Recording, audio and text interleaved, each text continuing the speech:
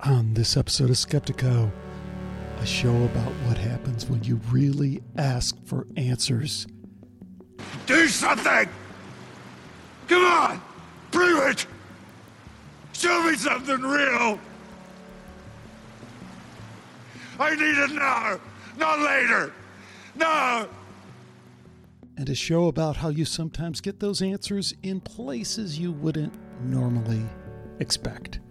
Because there's people now who are claiming that it's a false thing and don't go in the white light and you're going to get trapped. The interesting thing to me is that I have no doubt that the basic premise of what you're saying is true, is that there is some non-human intelligence with advanced technology that can implement means of deception in a way that he interferes with or has the appearance of interfering with what people would understand to be a near-death experience or a reincarnation experience.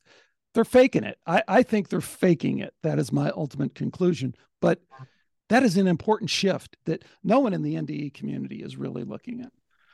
Wow. I don't know.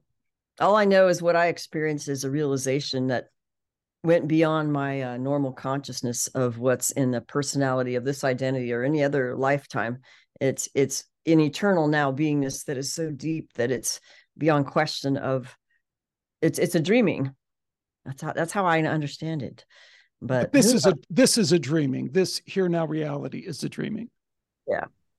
Yeah.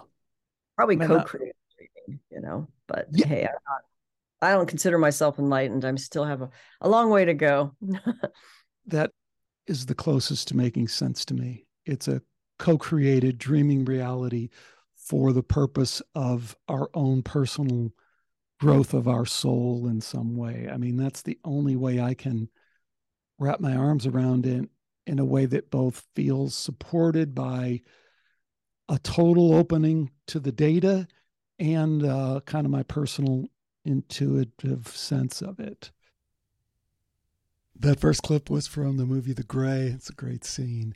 And the second was from today's guest, Eve Lorgen, who I was reluctant to, in this interview, you'll see that I keep trying to pull back, because I didn't want to hit you with the whole MILAB abduction stuff, underground bases stuff, because so many people think it's crazy.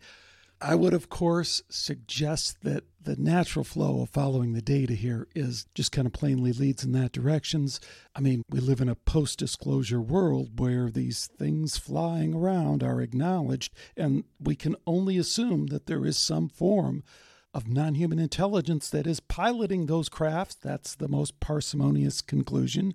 The part that throws people is that evidence dovetails directly with the idea that that non-human intelligence in some form is interfering with, interacting with people here on our planet. So given that all that is not that hard for people to get to, it's kind of surprising that people really pull up on the MILAB thing. Because if you look at it from its simplest perspective, and you got to credit Melinda Leslie, who will come up now or in future episodes as being one of the important voices in this.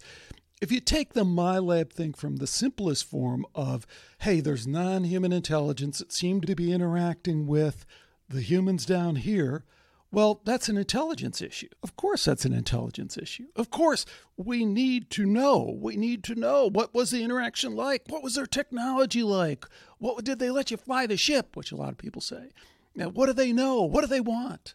Those are intelligence questions. Those are questions we would expect our intelligence agencies to be asking. So, of course, they're asking those. It's just really hard to swallow MILAB. That's why I kept pulling back in this interview. And if you go read Evie's stuff, it goes 2 or 3 steps beyond that. But I'm down with it. I'm down with some form of all of it in a Skeptico kind of way. Hope you enjoy it. Welcome to Skeptico, where we explore controversial science and spirituality. Today we welcome Eve Lorgen to Skeptico.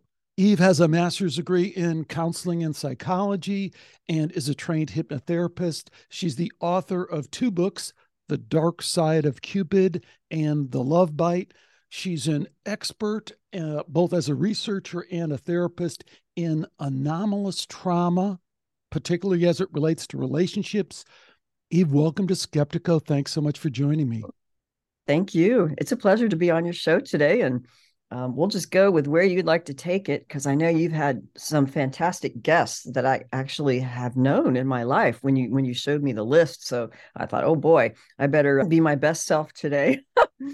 Well, good. I'm glad you're bringing your game, because I am too. We've had a really good exchange. I really appreciate how much you've shared with me, and you've kind of pointed me in different directions as from the way I originally contacted you.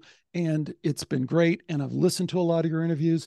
I did read both your books, not thoroughly, especially on the Love Bite. Wasn't able to get through with that all the way, but I feel like I have a pretty good grounding in all that. And, so what I wanted to do is I wanted to, well, I'm torn on how to approach this, because you are super bright. You do such a great job. You're such a good presenter. And people who listen to your other interviews, you're highly intelligent, you're well trained, and then you're in this very fringy, out there kind of thing, which even for people who are fringy, it's fringy. And you are not fringy. You know what I mean? You come across as so that's a good thing. Yeah. So what I kind of wanted to do, though, is I wanted to creep up on some of this stuff a little bit with you in a way that maybe won't totally freak people out right from the beginning, and will give us a way to maybe, even if we get fringy, to kind of point out how wacky the non-fringy explanation for this stuff is, because I think there's really a point to be made there. So, one of the ways I thought about it is, if you were going to the American Psychological Association and were asked to come and do a presentation just on anomalous trauma as it relates to relationships, just if you were going to kind of sanitize it down to that level, what would you talk about? And because I think this comes right out of your book. Does that make sense? No, actually, I'm glad you asked that question, because so much more has come to light in the counseling circles, especially relationship counseling, with respect to what they used to call in the old days was like codependency and addictions and family systems of alcoholics and co-alcoholics and abusers. And in the old days, I mean, I got my master's in 92, so that was quite a while ago. But even then, it was a popular term that they threw around, codependency.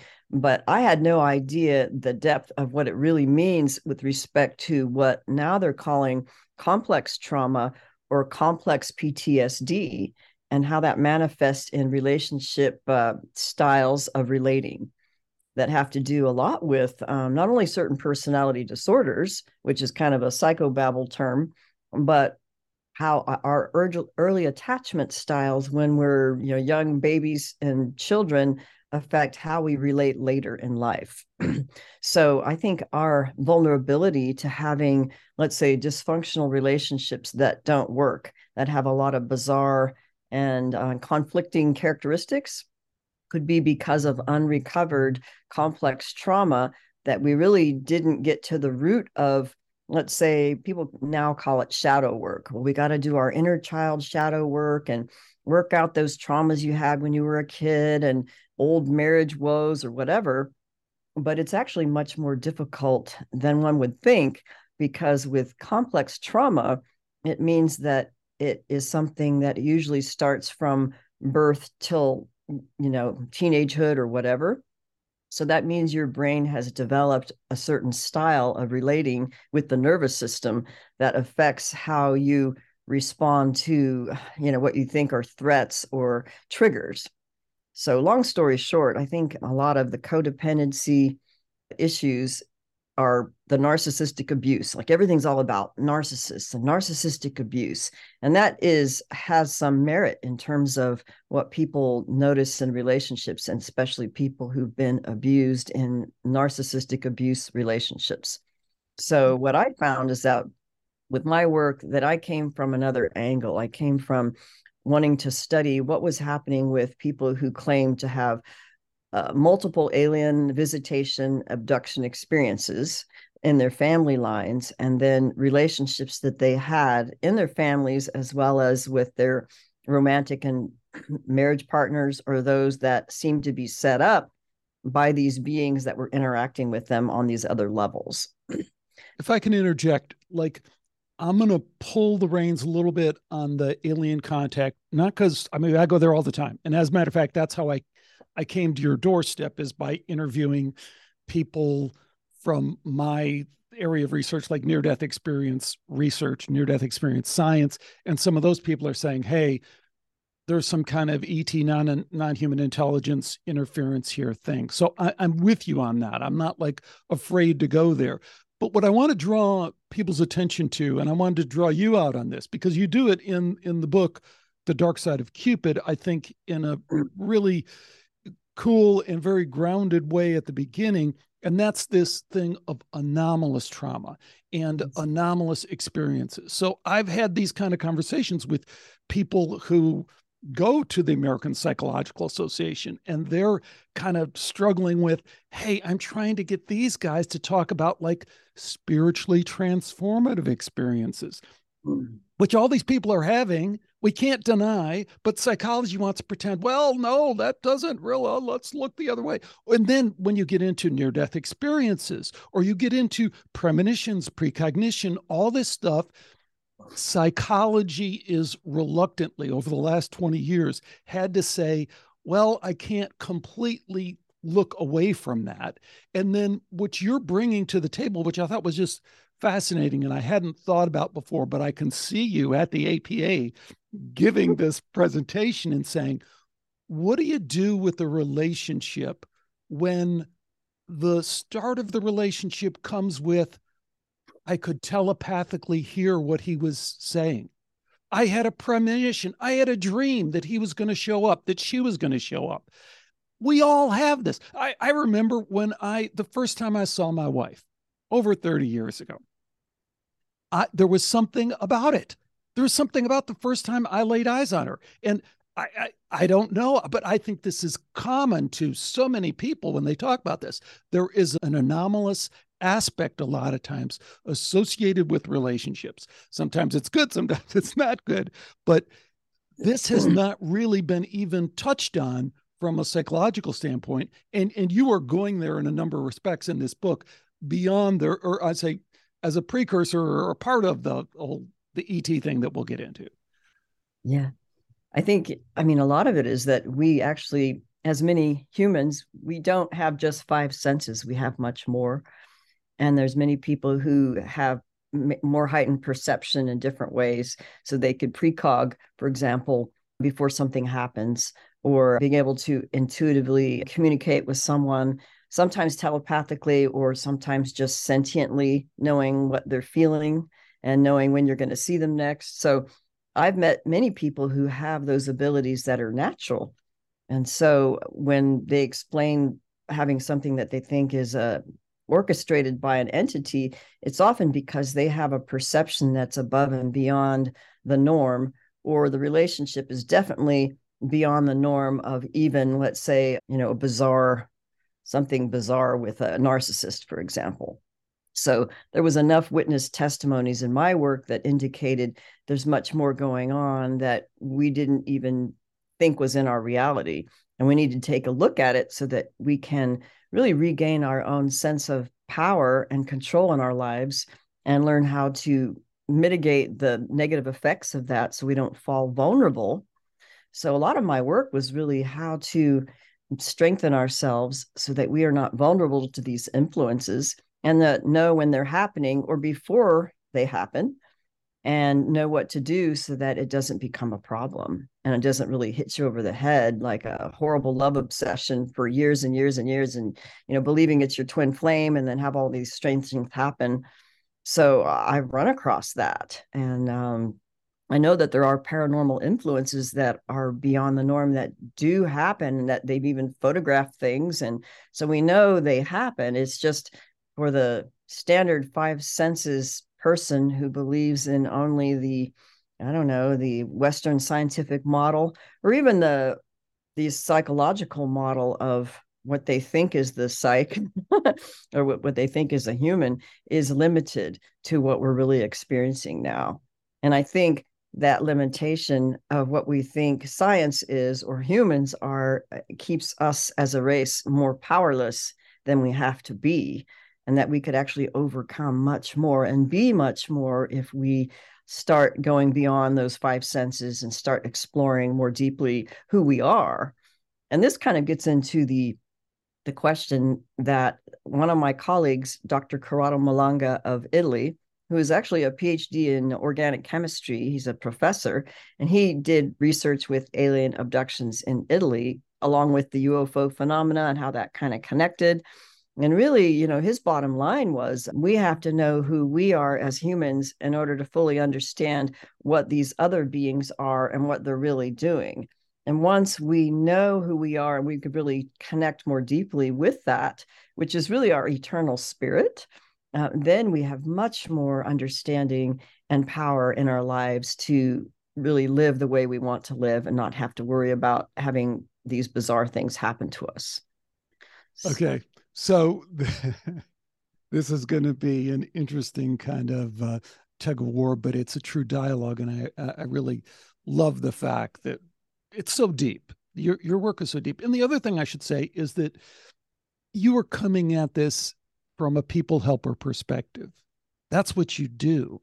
And as your book's evidence, there are a lot of people that are suffering greatly. They're unable to get on with their lives in so many ways due to anomalous trauma. And, because the reason I kind of pull up and kind of jump all over the place is like every word we would have to parse. When we say these entities, now we're implying non-human intelligence. Are we also talking about spirit beings? Are we talking about kind of satanic, malevolent? What does satanic even mean? Do we have to couch it in some kind of biblical perspective, or does it go beyond that? I wrote a book a few years ago, Why Evil Matters. That was the point of the book, was that we don't process evil at all really in our society. We're either secular and go, it doesn't exist, or somebody's going to pull out their Bible and say, no, I'll tell you what it is. It's right here and it's confined to this little book here. And neither one of those makes sense. We wound up with the kind of schizophrenic idea of what evil is. So I'm down with so much what you're saying. I agree that from a people helper perspective, which is where you're coming at it, you are obligated to go where these people are and enter into their world, which is also, you have your own experience with this, and then work through that. I'm not coming at it from this perspective, right? I mean, I just spoke to, the guy I interviewed just last week, well, a terrific guy. He had a near-death experience. He was dead for an hour. Rigor mortis had set in. And the EMT in the ambulance cuts the body bag open because there's this light that comes in and a voice shines and a voice talks to Vinny. Can see the voice. This guy can't see it. Says this guy isn't dead. Puts the paddles on him. Vinny is resuscitated, has this incredible near-death experience, right? And Vinny comes through. And so the whole thing with Vinny was very interesting. But one of the things I get from the near-death experience, and I've talked to a bunch of people, is that near-death experience is definitely evidence, very convincing evidence, that consciousness survives bodily death. I believe that it's evidence of a moral hierarchy, God, if you will.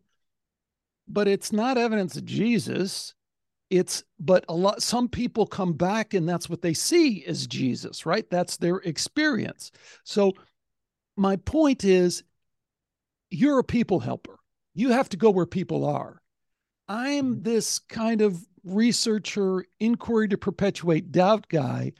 I'm looking at a lot of these cases and going, we're probably in sync on some of this stuff, but some of the other stuff, it's kind of confusing the whole situation. And that's where I was going initially. I'm sorry to go on and on, but I want us to be on the same footing so you know where I'm coming from. Because at this point, I know a lot more about where you're coming from than you know where I'm coming from. But relationships are complicated, right? So you're in a field where, hey, man, take all the anomalous stuff out of it. It's complicated on a just basic level of, how do we get along? Who's going to change a diaper? Did you bring your check home? We got to pay the rent kind of thing. It's complicated on an emotional level of love and this and the deepest part of me and you're so hot, baby. And it's complicated on this spiritual level of, it's complicated on a deep psychology level of, you do that just like my freaking mother, you're driving me nuts kind of thing. So Mhm. there's so much to tease out before we even get into the anomalous stuff.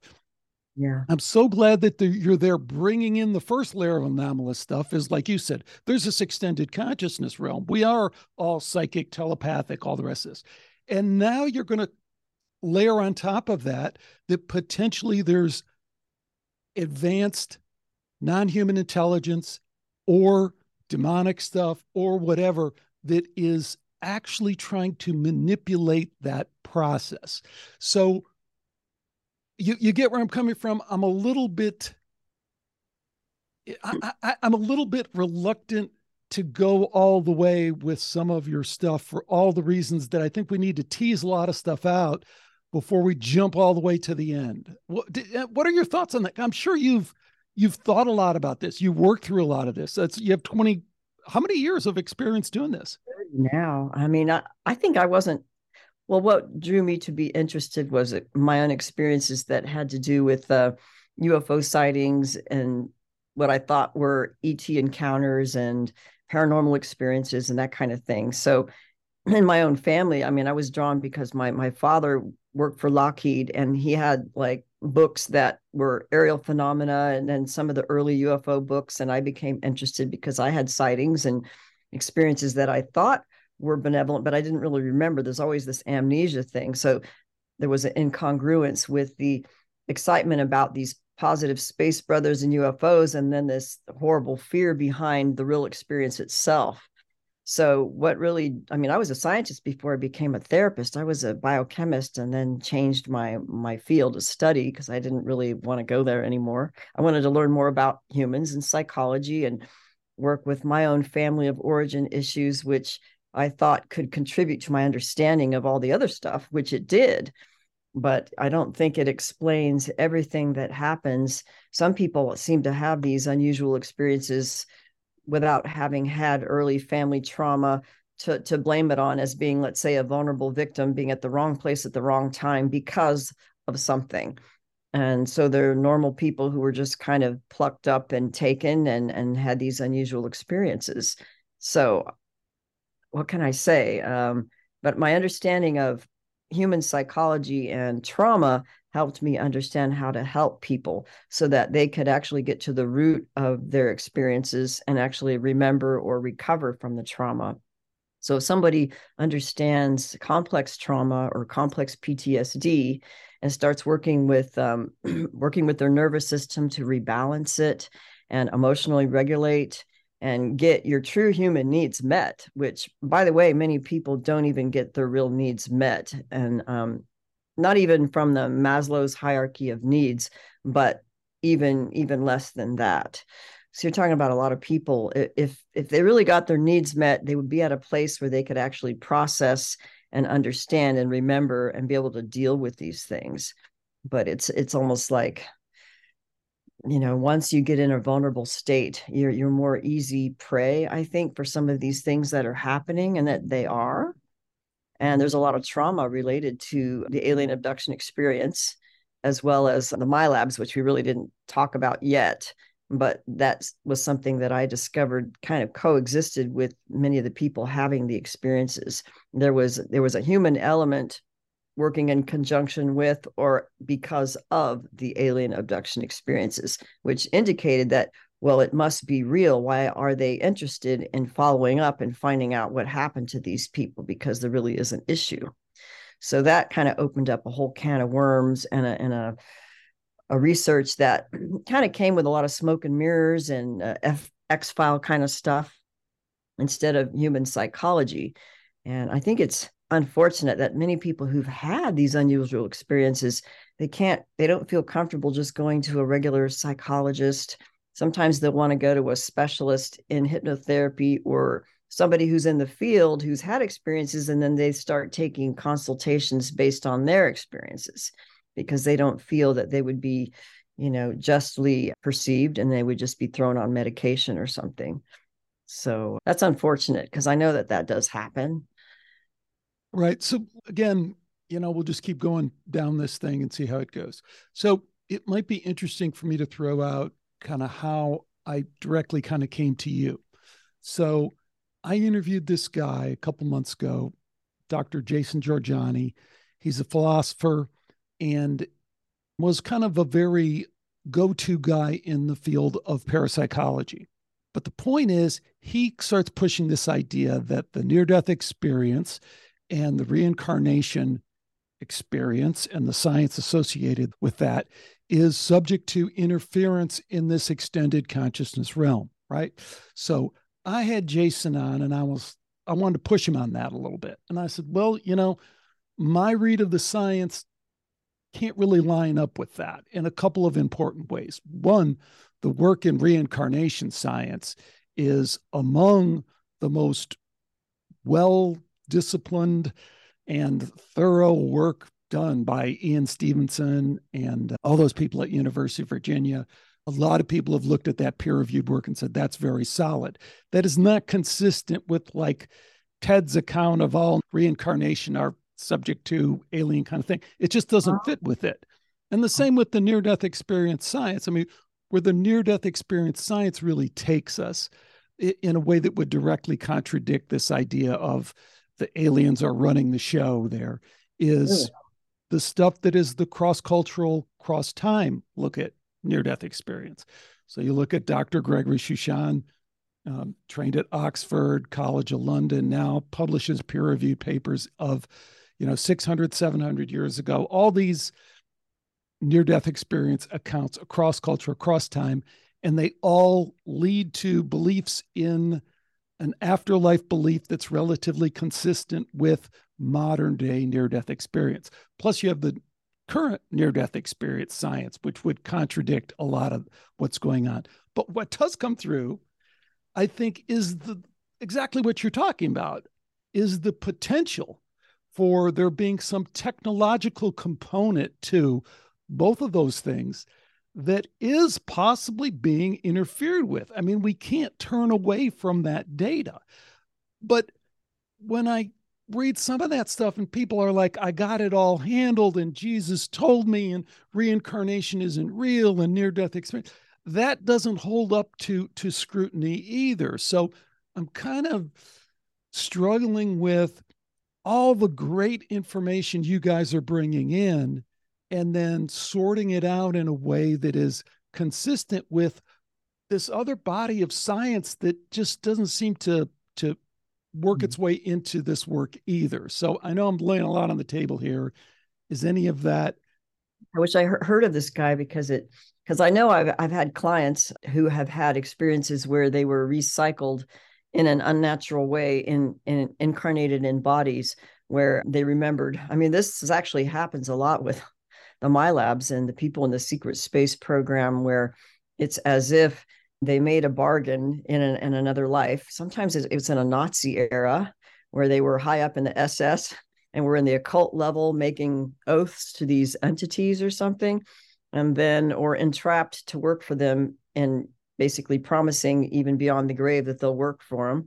And then finding that after they died, their soul was taken and then held like in a test tube or something, and then recycled into a body. And then they had recall of what they were, in the Nazi era, that way. And then they were MILABs this time around in one of these programs. So I've had some who remembered like where they were murdered and then their soul was captured in like a lower astral realm and then recycled into another body that was put directly into a project. So the natural reincarnation system would be, you go up to a higher realm and then you work with higher beings that maybe you make a decision to come back for some reason.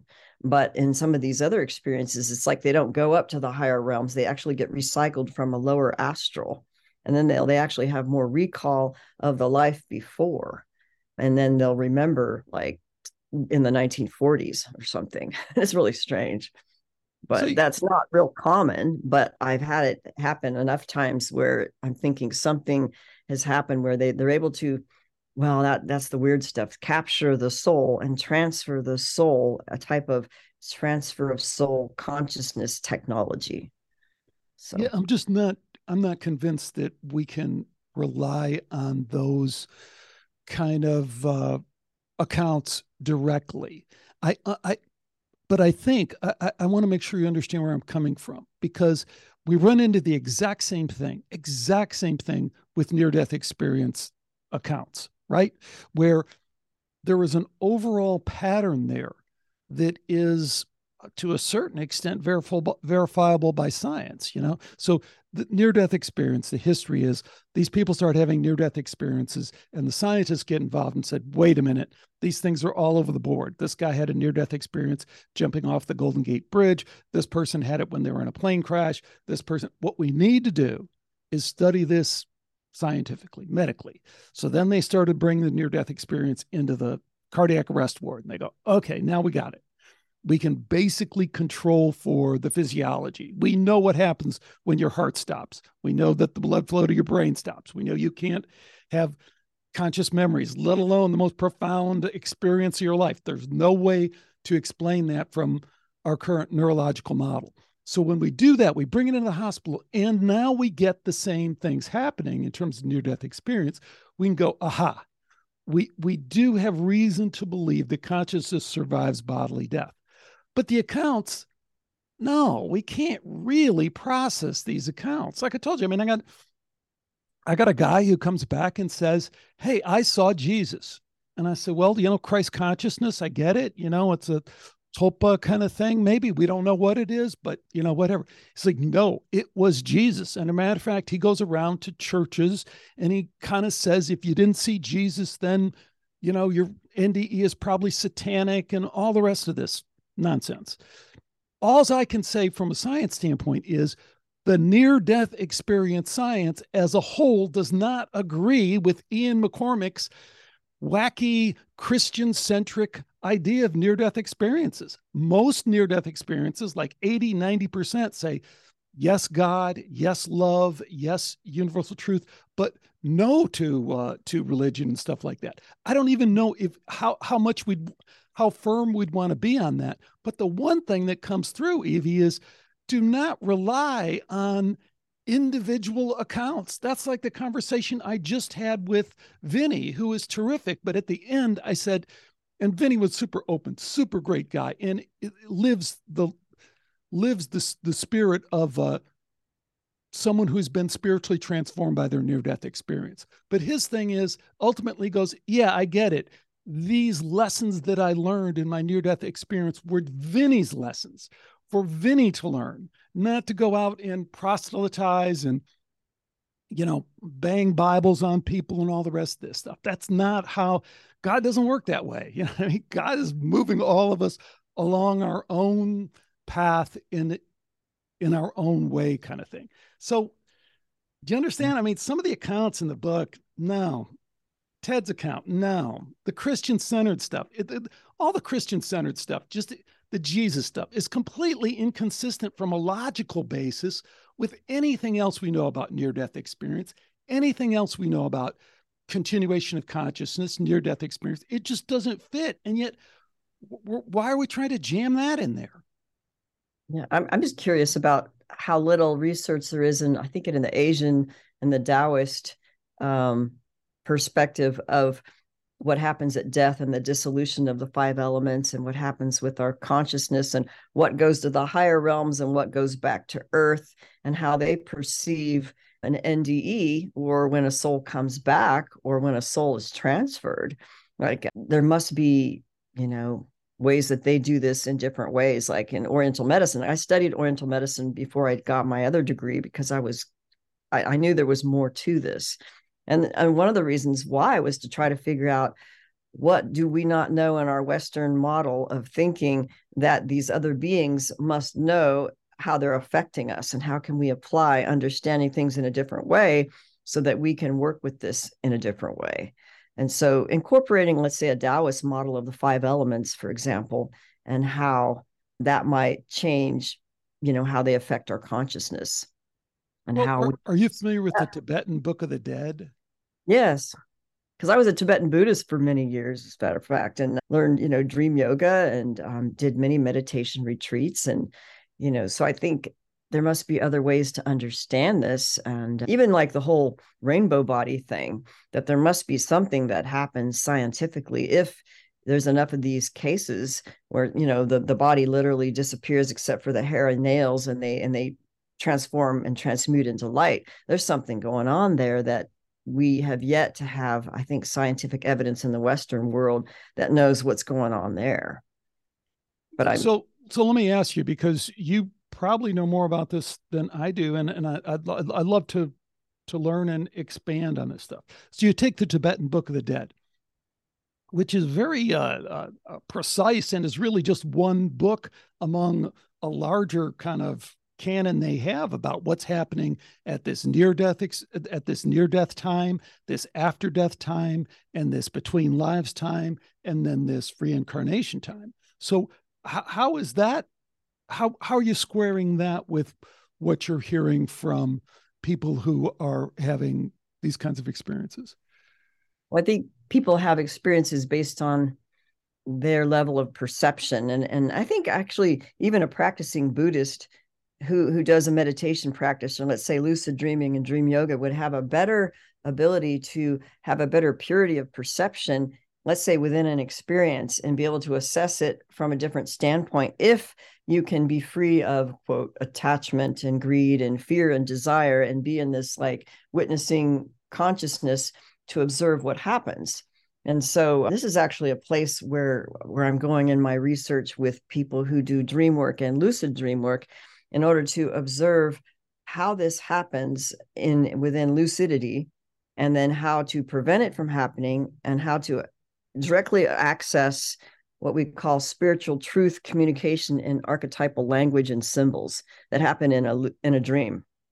And then working with that to find out how we can connect with our higher power of truth, so that we understand what's interacting with us, from how it's being communicated through the direct truth of what our spirit is telling us in lucidity.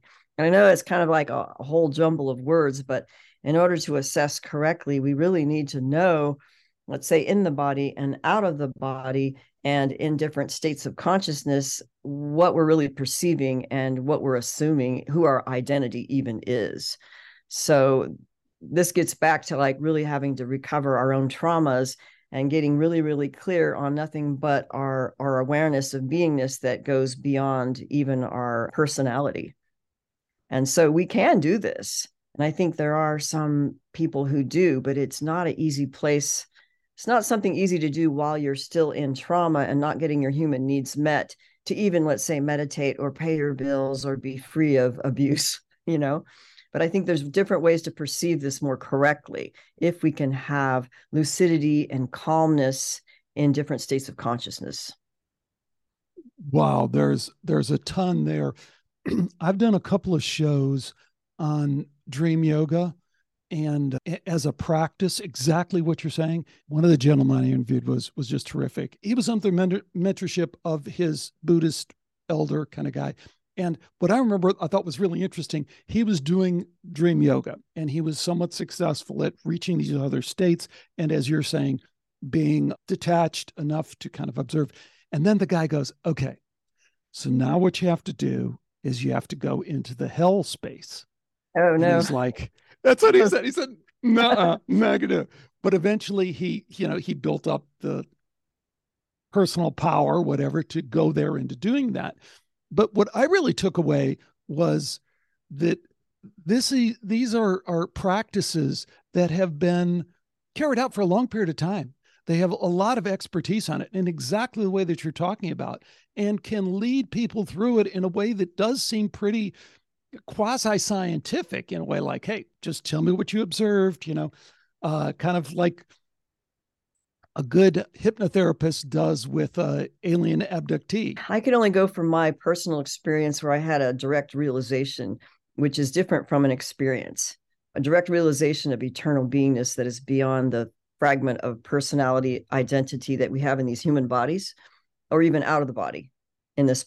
So, and I knew that it was related to Christ, Jesus, but it was more like a memory realization. And so that actually kept me on a trail of trying to discover what was that about, and actually led me to Buddhism more than anything else, and dream yoga, and trying to understand things from that perspective, knowing that there is an eternal beingness that is our true identity and our true home, and that this is a dreaming. So we are actually dreaming this body here, like co-dreaming it. So if we can get lucid in our dreaming here and our dreamings in our quote sleep dreams, we can have a clearer way of perceiving what our real nature is, that's above and beyond personality. So but I knew that deep inside based on my experience. But even with, I think, Buddhist practice, I think it has a lot of value when they tell you that not to identify too strongly with the thoughts that are coming in, or with what you're fearing or desiring, and trying to stay kind of clear and calm, and then just observe the arising of what's happening in the experience. And that, I think, that has great value, so that you start to see what's coming from your own mind, what actually coming from outside your mind, like other people, like telepathy is real. Okay.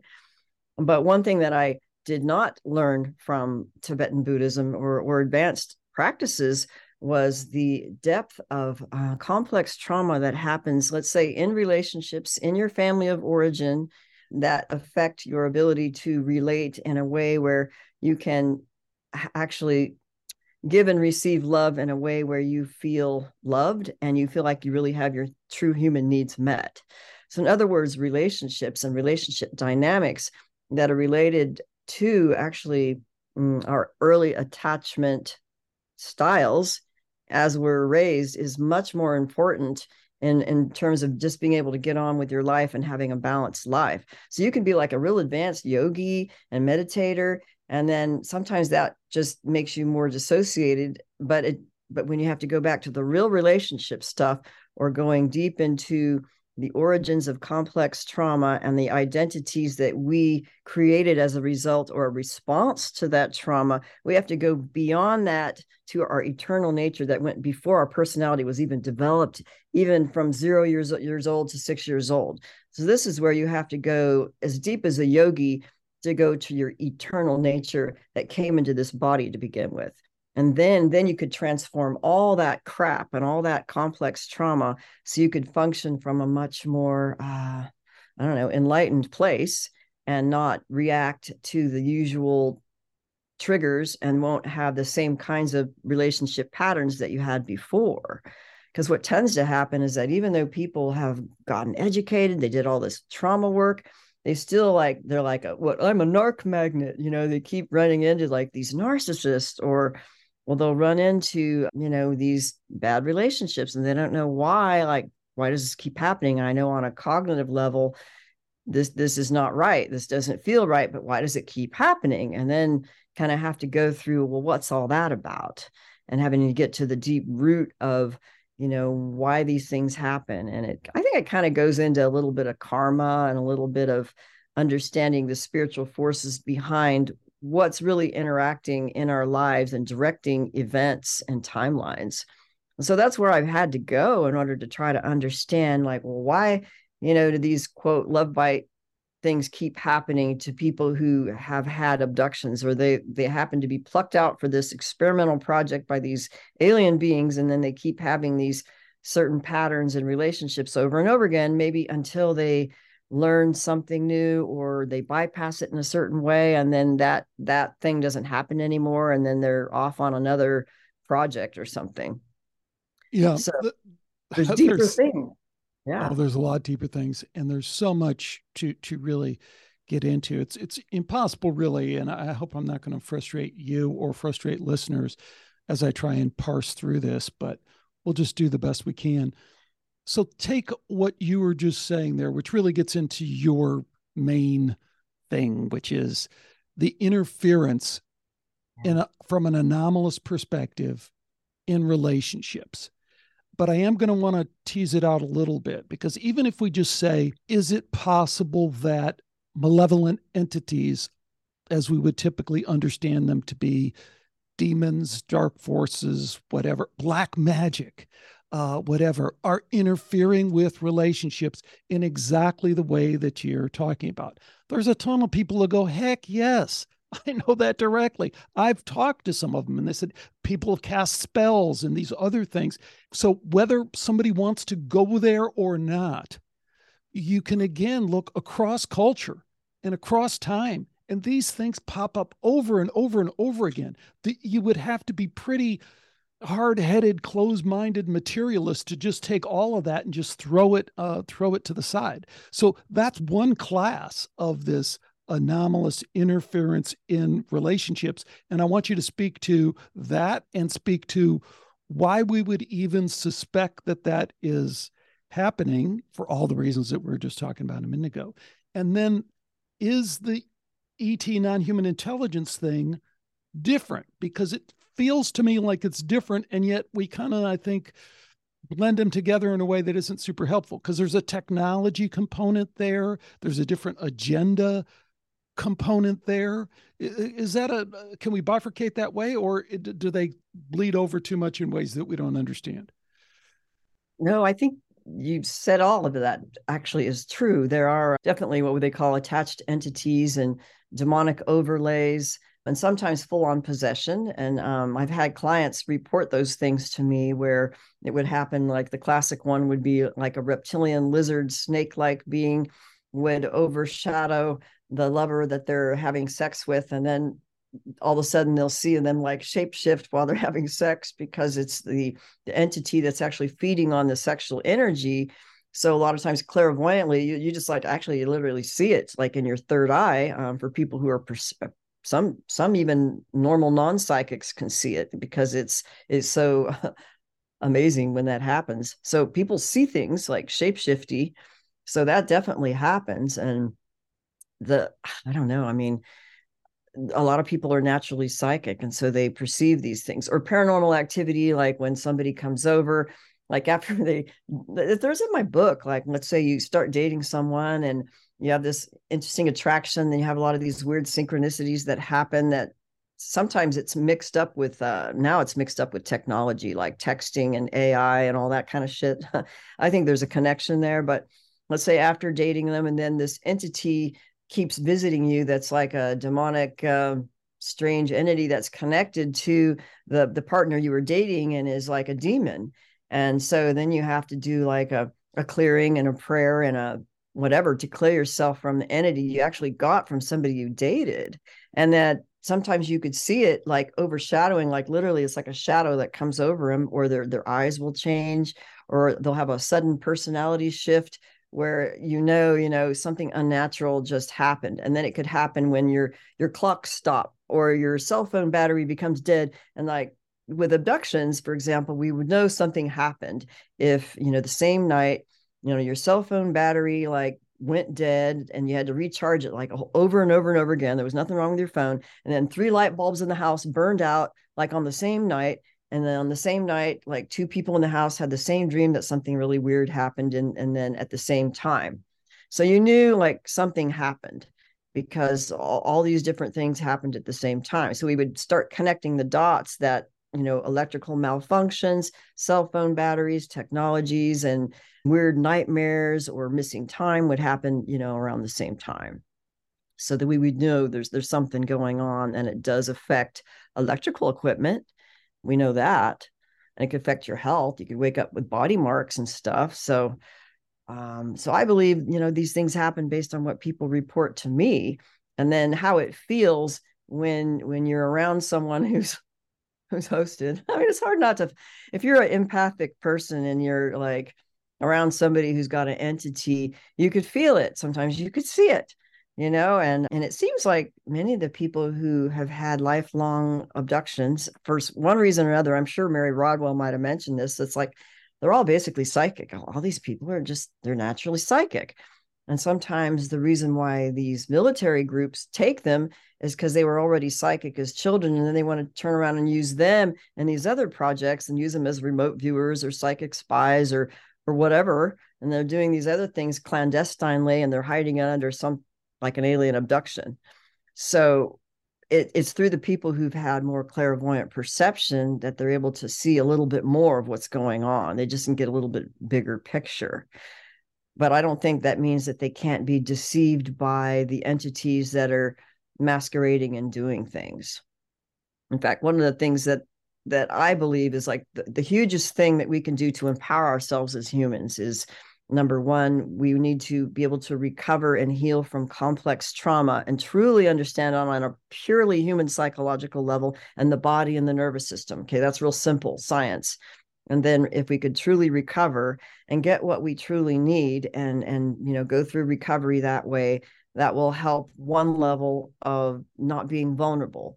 But the other level is spiritual deception, which actually blocks your ability to perceive clearly what your eternal spirit, and quote, the spirit of the all that is good, would be trying to tell you.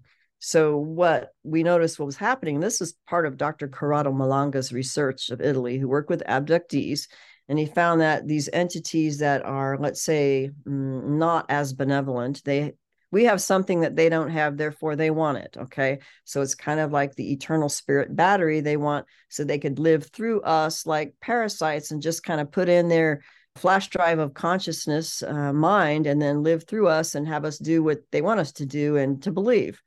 And so they could interfere in the ability to perceive and communicate with our higher self, for example, and then be able to pretend they're our spirit guide, or there may be a past life memory, or we are an alien in a past life, or make us think things and have downloads and memories that really come from a different place. So this is where we have to be absolutely serious and honest about wanting to connect with the Most High, regardless of what we were believing before, and only the truth, no matter how hard it hurts, so that we can connect with the Most High and have that show us, so that we could receive the truth and then be able to perceive how that comes to us in our unique way, to show us what the truth is about anything going on in our life. And then the Spirit does come through in many miraculous ways. It doesn't matter. I don't think it doesn't matter your faith. And I think the more faith you have in something good, the more it can communicate with you and actually show you what's going on. And so that's the way to go. You have to be really honest and not want to believe in something that feels good because it makes you feel popular or whatever the channeled messages are, but just be completely honest and open about the absolute truth, no matter what it is, so that you could receive it from your own internal natural resources to the connection to your eternal spirit. And that's where we need to go with it. That's when we find the truth. That's what I believe. I love that. I love so many things about that. I'm challenged, though, with some of that in terms of, like, when you jump in and say, they live through us, it's some kind of harvesting of energy and stuff like that. We don't know that. I don't think we know that. And I can understand that is your experience from, working with these people. But again, I keep coming back to the tagline or the ethos of Skeptico is inquiry to perpetuate doubt. I think doubt is a spiritual thing. I think that greater love, light, truth that we know is there doesn't want us to be certain. Certainty is for something else, is for another realm of knowing, when everything is known in that other realm. That's what people tell us from that other realm, is I knew everything. I couldn't even ask a question and the answer came into my head. And then I was put back down in this time-space reality and not so much of knowing everything.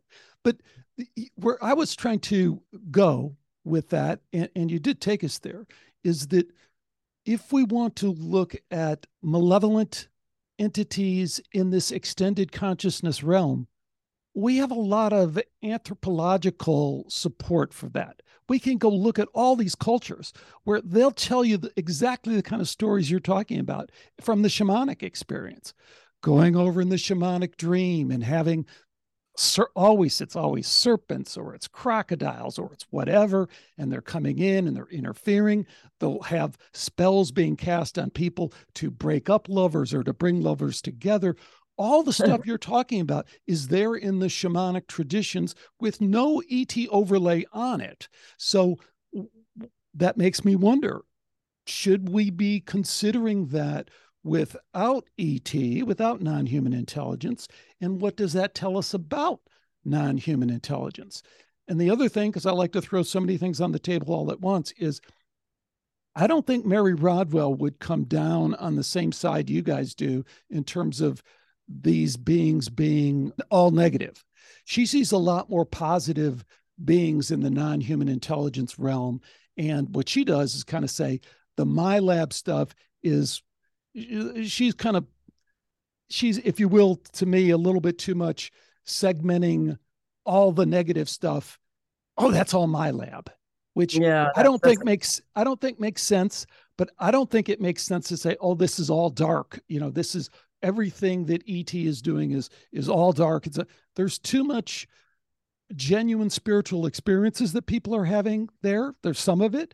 There's healing, which is hard to kind of see in any other way as helping people get on with their life. There is a lot of negative stuff, which you're pointing out, and I don't want to gloss that over, but I'm trying to kind of paint a landscape that's more complex, that isn't so siloed, which is what I see happening all over the place. Like the Hegelian dialectic, that there's always like a polarization to try to make it simple, and it's either this or that, and I can understand that.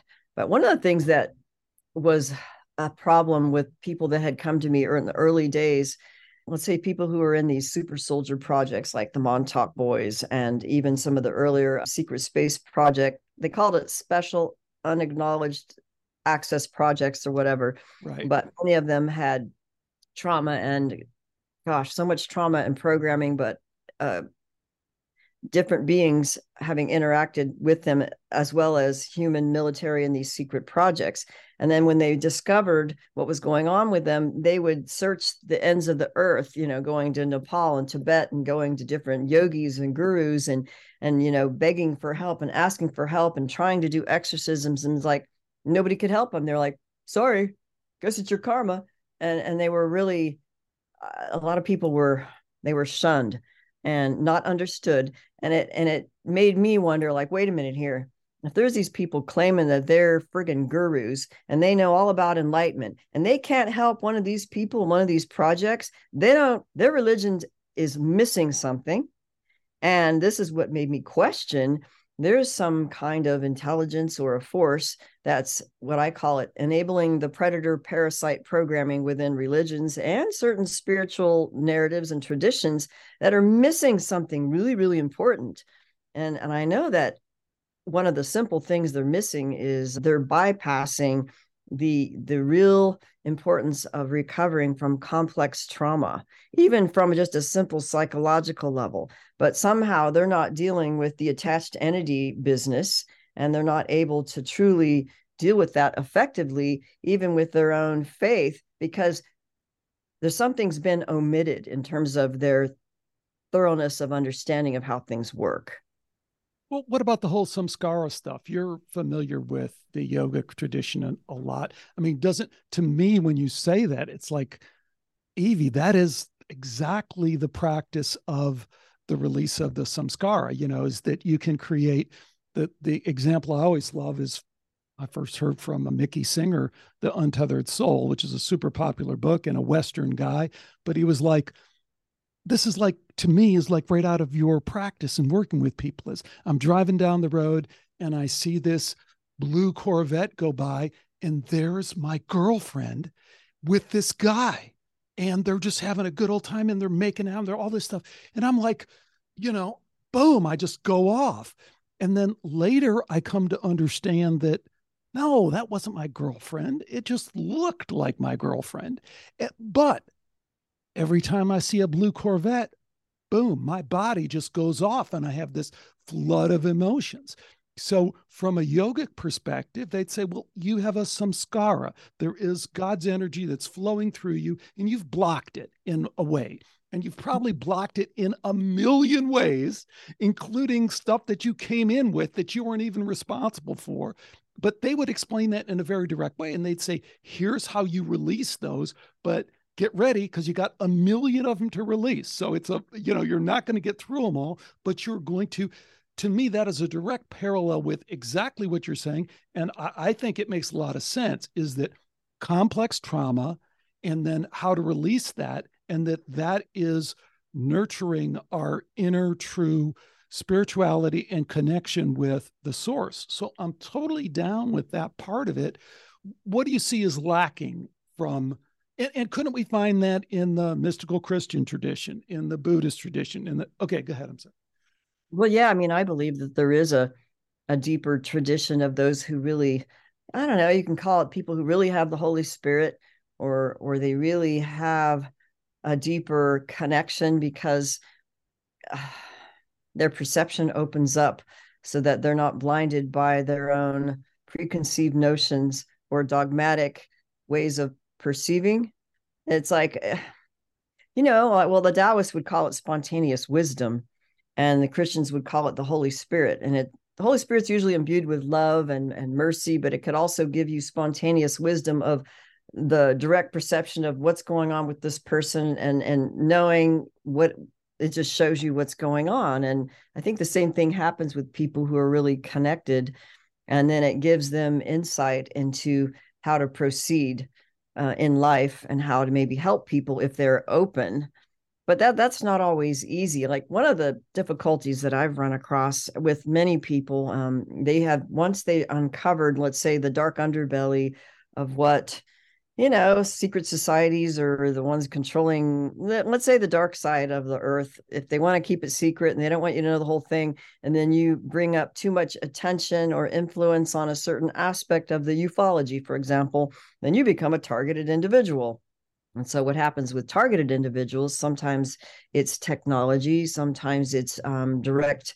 You can relate it to human, them doing stuff to your bank account, or they're gang stalking you. And there's a whole thing with that. But there is a technology that's related to very advanced technologies that it could actually explain a lot of some of the alien and MILAB stuff that people think are coming from aliens.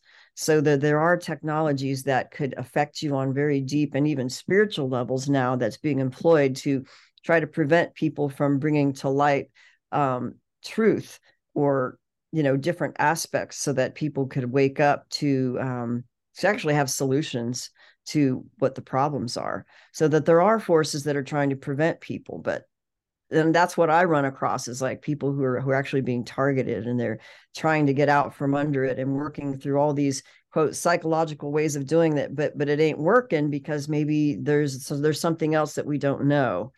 But we're finding out more all the time, and I think that's good. So yeah, and it's super important work, and you're bringing a lot forward that we definitely need to get out there and sort through and process. And I know I've kind of pushed back in a lot of ways, but I also want to, at the same time, as I said in the beginning, kind of connect this with the normie world in a way that helps us see how completely ridiculous that is at the same time. Because, we have disclosure now, which is like an unbelievable. Well, it's a fake disclosure. It's a very limited hangout disclosure. But I mean, you've been at this for long enough, and I have too, not to the extent that you have, but who would have ever thought that the New York Times would run the story and say, here they are, here's the video, and, that the Senate and the Congress would say, hey, we have to start looking at this because we do have these. There is an orchestrated, manipulative, but there is a kind of disclosure that makes it undeniable. And yet at the same time, when we look at the people who are public intellectuals, and, I love Lex Friedman and I listen to his show, but he talks about this like there is no disclosure. And he has Avi Loeb from Harvard on, and he talks about anomalous things, but pretend like they haven't seen the Tic Tac videos. It's like, what are we trying to do? What is going on here? For a lot of us, we're kind of like, what game is being played?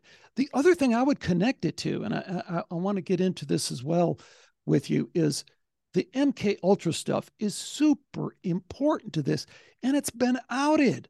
I mean, I sent you the link to Annie Jacobson's book. I mean, Annie Oh, yeah. Jacobson has 10 million views with Rogan. She pulls up way short with her book. It's a limited hangout kind of thing, but give her credit. It is the most thorough uh, explanation of the whole MK Ultra project, starting with Puharich and his talking to the Nine, the council, and you get all the ET stuff is Oh, in yeah. there as well. But then she brings it up to date with, in terms of the mind control stuff. It's well freaking documented. So anyone who's coming at this from a normie perspective and calling into question anything that you just said needs to go read that freaking book, because it's all right there and for you. It's like, hell yes, we were doing that. We were doing every kind of mind control imaginable. And it wasn't just giving people LSD. It was Manchurian Candidate, but it was also demonic. Yeah. Let's bring in the demonic guy. Let's see what we can do. Let's do dissociative identity disorder by on demand. I interviewed Whitley Strieber a couple times. That is his experience. Being recruited into an Air Force program for gifted children because his dad, and going in there and seeing the kids in Faraday cages and they're cutting rabbits' heads off and saying, if you ever say any of this, and kind of traumatizing me doing this. This shit is all over the place in Yeah. terms of Well, that's the documented in MILAB. these. Yeah, that's the MILAB thing where, I mean, it's trauma-based mind control taken to all these other levels of interacting in and out of time. And they really are doing these things, which is the reason why we need to understand how trauma affects the brain and how to restore our balance, and then actually have more abilities than we would have if we hadn't had that.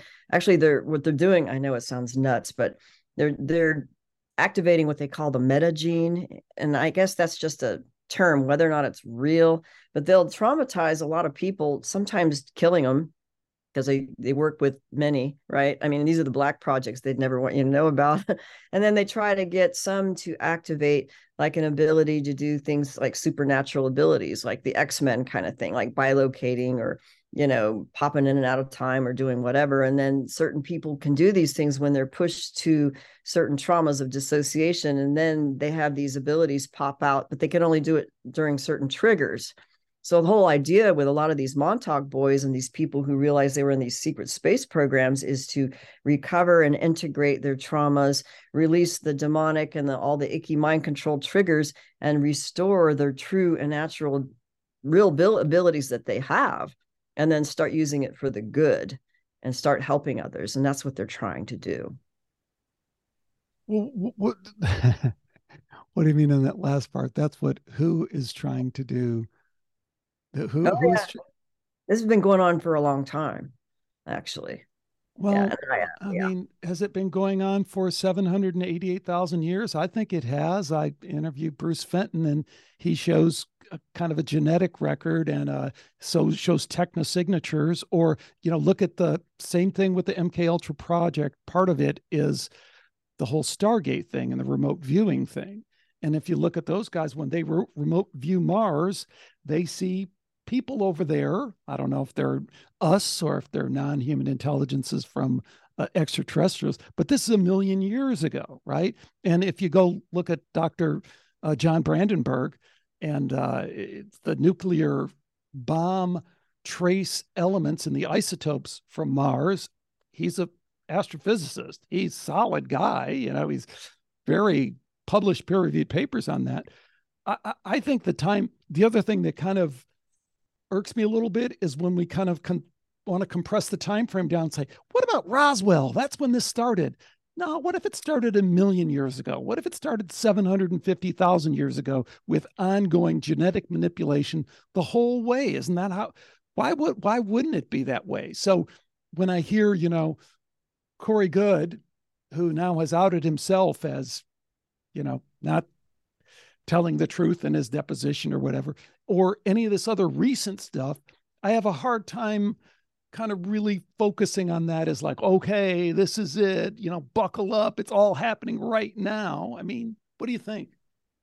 Well, I know that these projects are happening and many people don't go public and they prefer not to. So I don't, I know that there's something going on and there has been for a long time, though.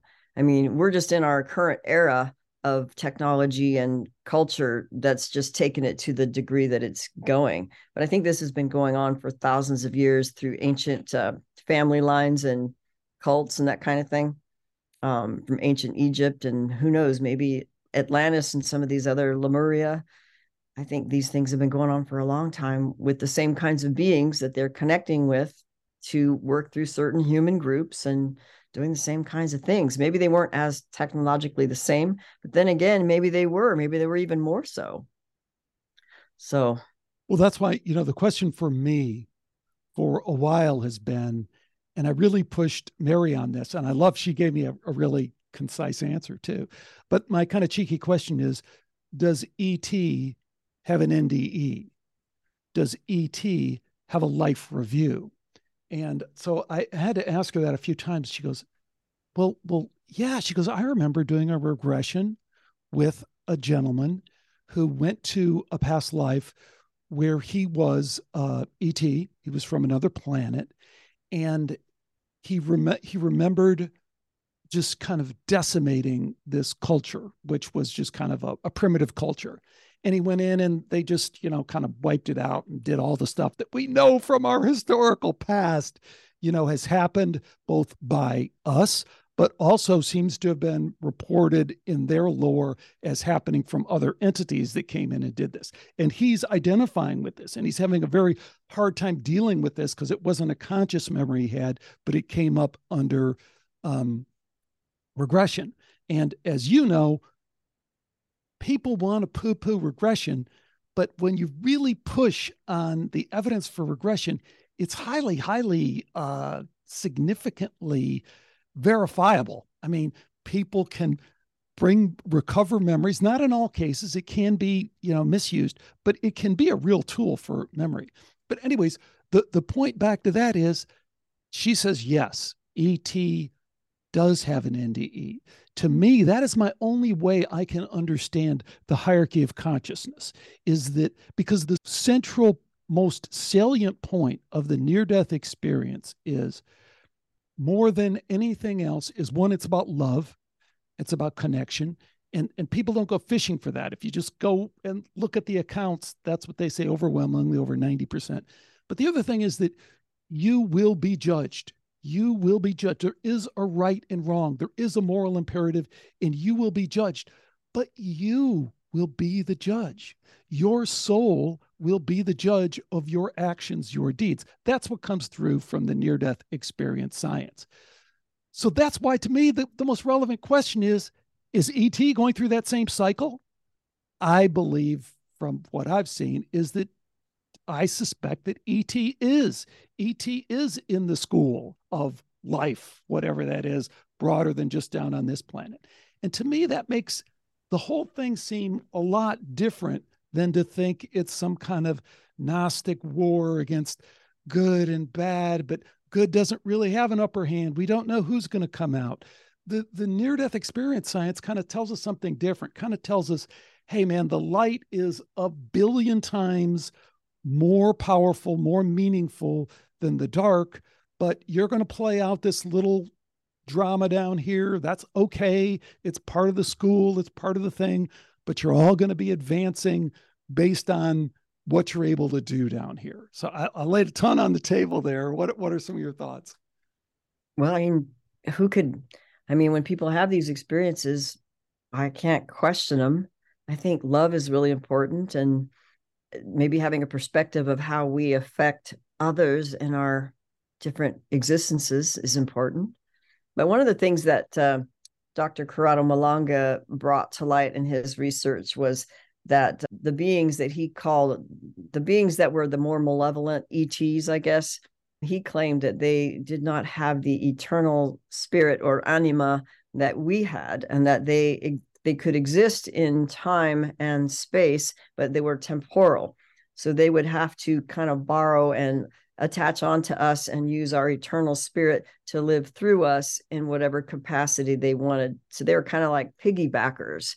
So part of the process to prevent them from interfering was to release them, and they had to stay back in the temporal realm while we connected with our eternal spirit, and then worked with our eternal spirit to get rid of that which is truly not us.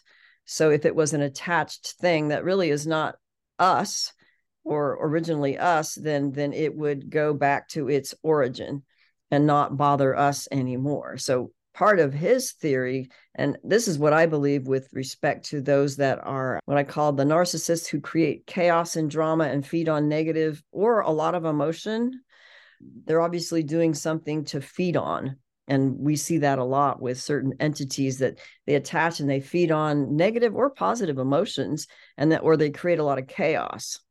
So they tend to, why do they have to do that? What are they not connected to that they have to feed on someone else? And I don't think predation is normal. I don't think predation is a normal state of being, but in this realm, it is.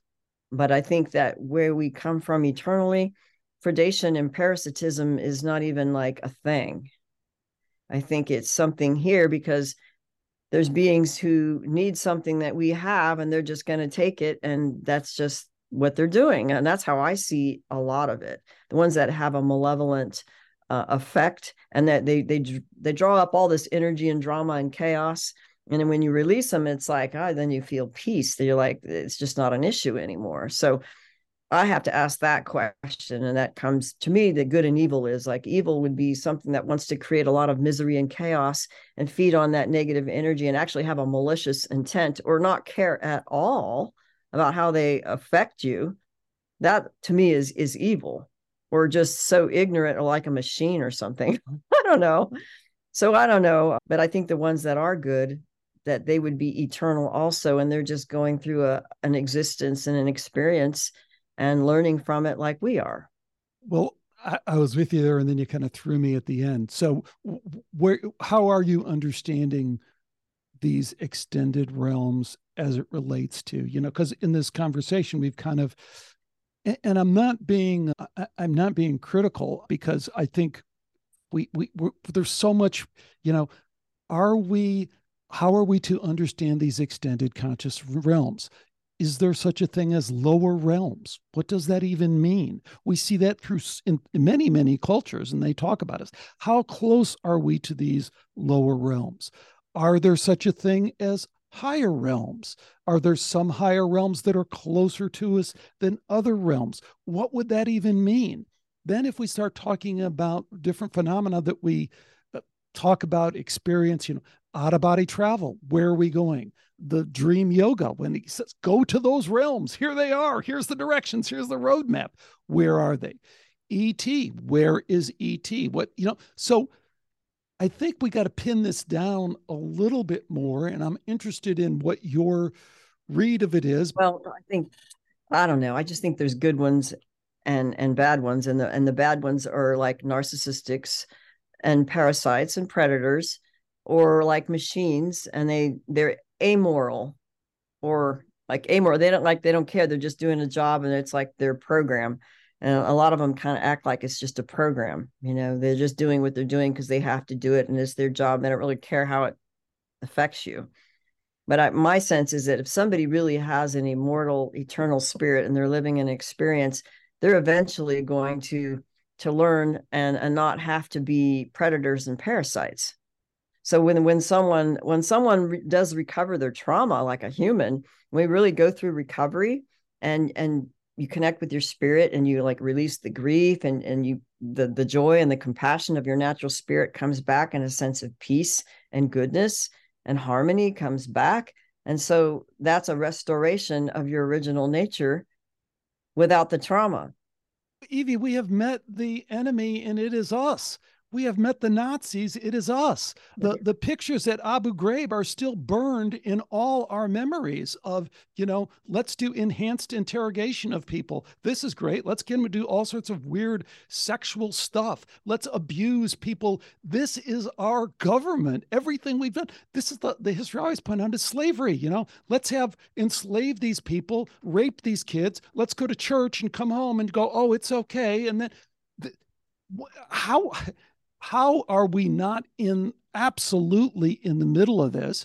And at the same time, we identify with, I want you on that wall. I need you on that wall. Because I don't want the Chinese marching in here and telling me that, whatever illusion I have of self-determination and free will is out the window and it should all be for the state either. So there's a lot of complexity here that kind of gets swept under the rug with some of this stuff.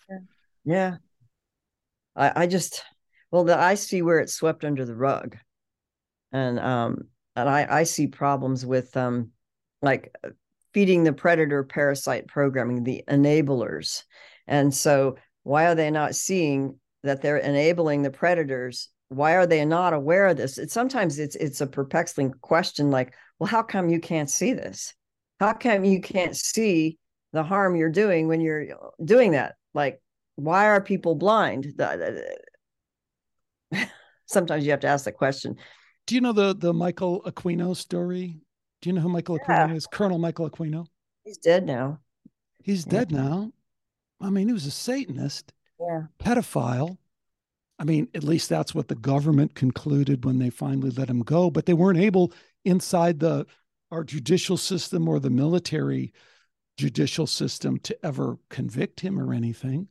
So that is who we are. That is us.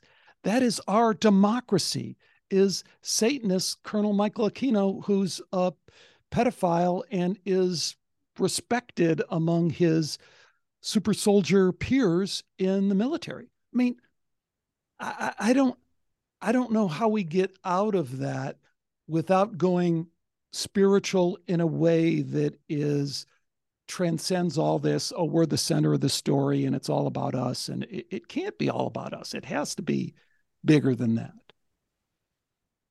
Well, there are malevolent groups that control, and through trickery and mind control and spiritual deception, to prevent us from perceiving the whole thing. And then when you do, you're alone for a while and get targeted. Sometimes they kill you, but then sometimes other people kind of wake up too. And I just think it reminds me of the Ayn Rand movie, Atlas Shrugged. And I don't know why, but that movie stuck with me. In the end, where I guess it was John Galt had a statement that, what he discovered all along, that, don't ever allow them to steal the fire of your spirit, which is, the spirit of invention, individuality, to get ahead, to strive for excellence, and not allow the program, it's like the communist program, to basically feed the predator and the parasite, and then let everything else go to shit because, well, we're just going to allow them to do and be what they do, and we'll feel sorry for them and not see what's really happening with the overall evil of this whole scheme. So let's just escape and create another world and just like, sorry, we're going elsewhere. So sometimes I wonder if that's what some groups have done, or some secret yogis who have all these like phenomenal abilities or go hiding out. They're off the radar. They don't want to go and argue and be on the disclosure panel and play that game for freaking 30 years and find out where that goes. You know what I mean? I do know what you mean, but isn't that part of the personal development and education process too? I mean, because that's another part of the recovery process, isn't it? When you say complex trauma, is how do I deal with these people who all over the board, as you, again, folks, you will get a lot out of these books if you read them. They are challenging. The material will seriously, fundamentally rattle your paradigm, but we all need that on a regular basis. Well, we need to tell the truth, though. I think like part of the process is we can't like run away and just like, okay, I'm done with this place. They ain't going to listen, right? So I'm just like leaving and create another world of Shambhala or something. But I think part of our process, even people who've gone through like 12-step programs or recovery or, witnessing, doing their testimony and witness for Jesus, whatever it is, there comes a point where we need to tell the truth and express ourselves for what our truth is and find meaning and belonging in that process. We heal as a result of being able to tell the truth as we understand it, as we're learning the whole way. And I think we always need a connection with another human being or more to express our truth safely.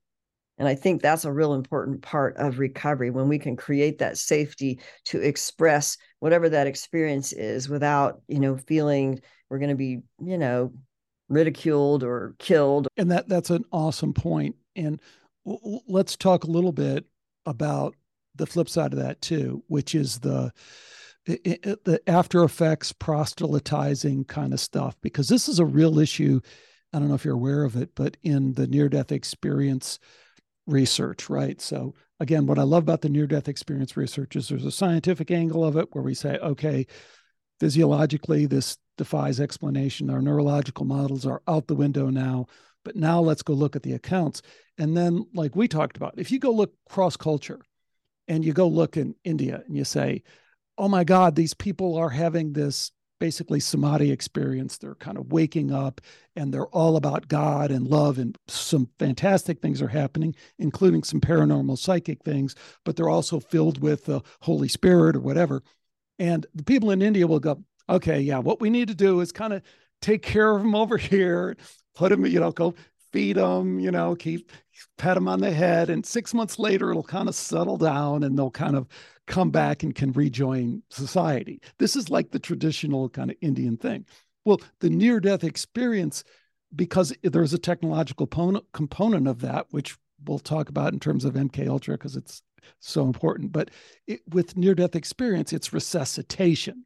We are now resuscitating people, bringing them back from the dead in greater numbers. What does that mean in terms of people having these experiences? But people have these experiences and they do higher divorce rates and kind of depression and suicidal ideation and all this other stuff is higher, much higher than normal, because it is this spiritually transformative experience, and that rattles people's lives. So you are, I'm sure, all over this in your work, but speak to that for a minute in terms of feeling your truth, embodying your truth, but at the same time, finding a way to integrate into, our social structure in a way that isn't going to totally screw up your life.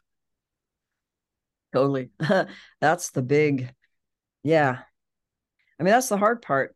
Like if you've had a profound experience where you, let's say, realize something that's out of the norm of the bell curve of the population for what they believe is reality, it makes you feel alone and isolated for a time, unless you could basically find your own kind or your own tribe and get the social relational support to be with at least some mutual understanding. And that's a big thing that makes people depressed when they find out. I think like the narc abuse recovery, for example, it's a good parallel to use. And it's something that a therapist named Ross Rosenberg does with his 12-step recovery from self-love deficit disorder. But basically, people found out who were codependents, who were like married or had partners that were like narcissistic personality disorder. Like it's the worst kind of relationship you can have, but it's like a magnet syndrome of unresolved complex trauma on both ends. That's like two sides of the same coin.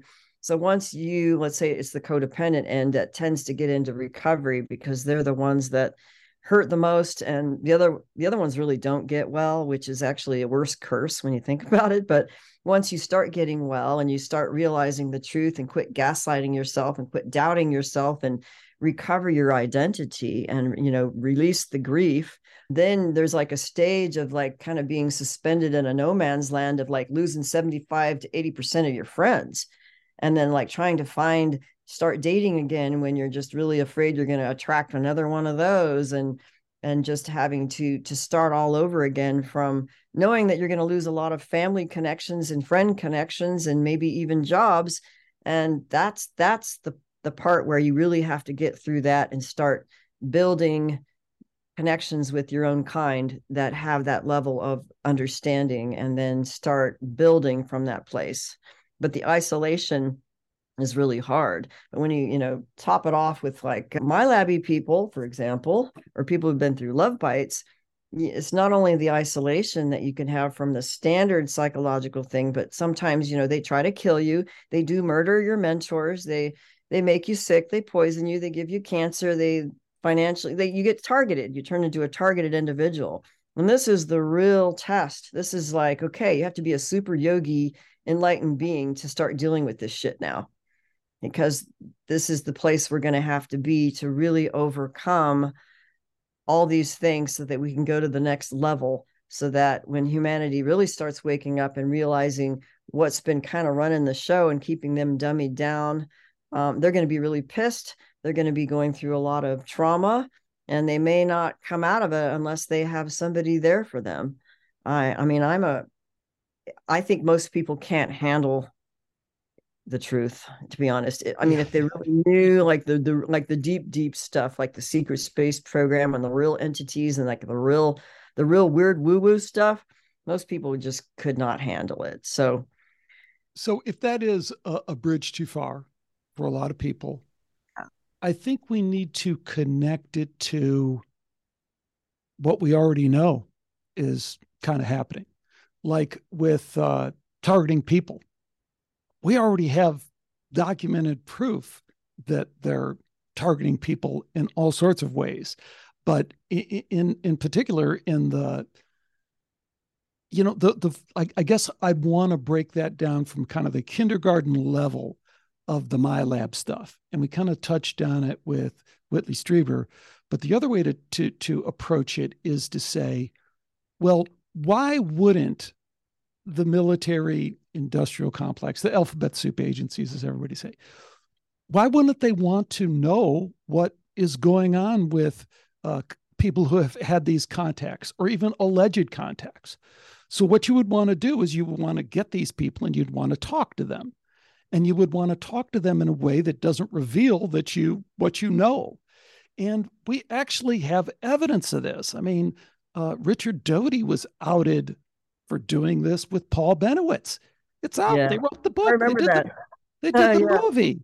And the only thing they did is they did it before disclosure. So they hit it as, oh, he must have seen a stealth bomber. Well, no, he didn't see a stealth bomber. We all know now that disclosure, we know that he saw what he saw. So if that is a bridge too far, kind of walk it back a little bit.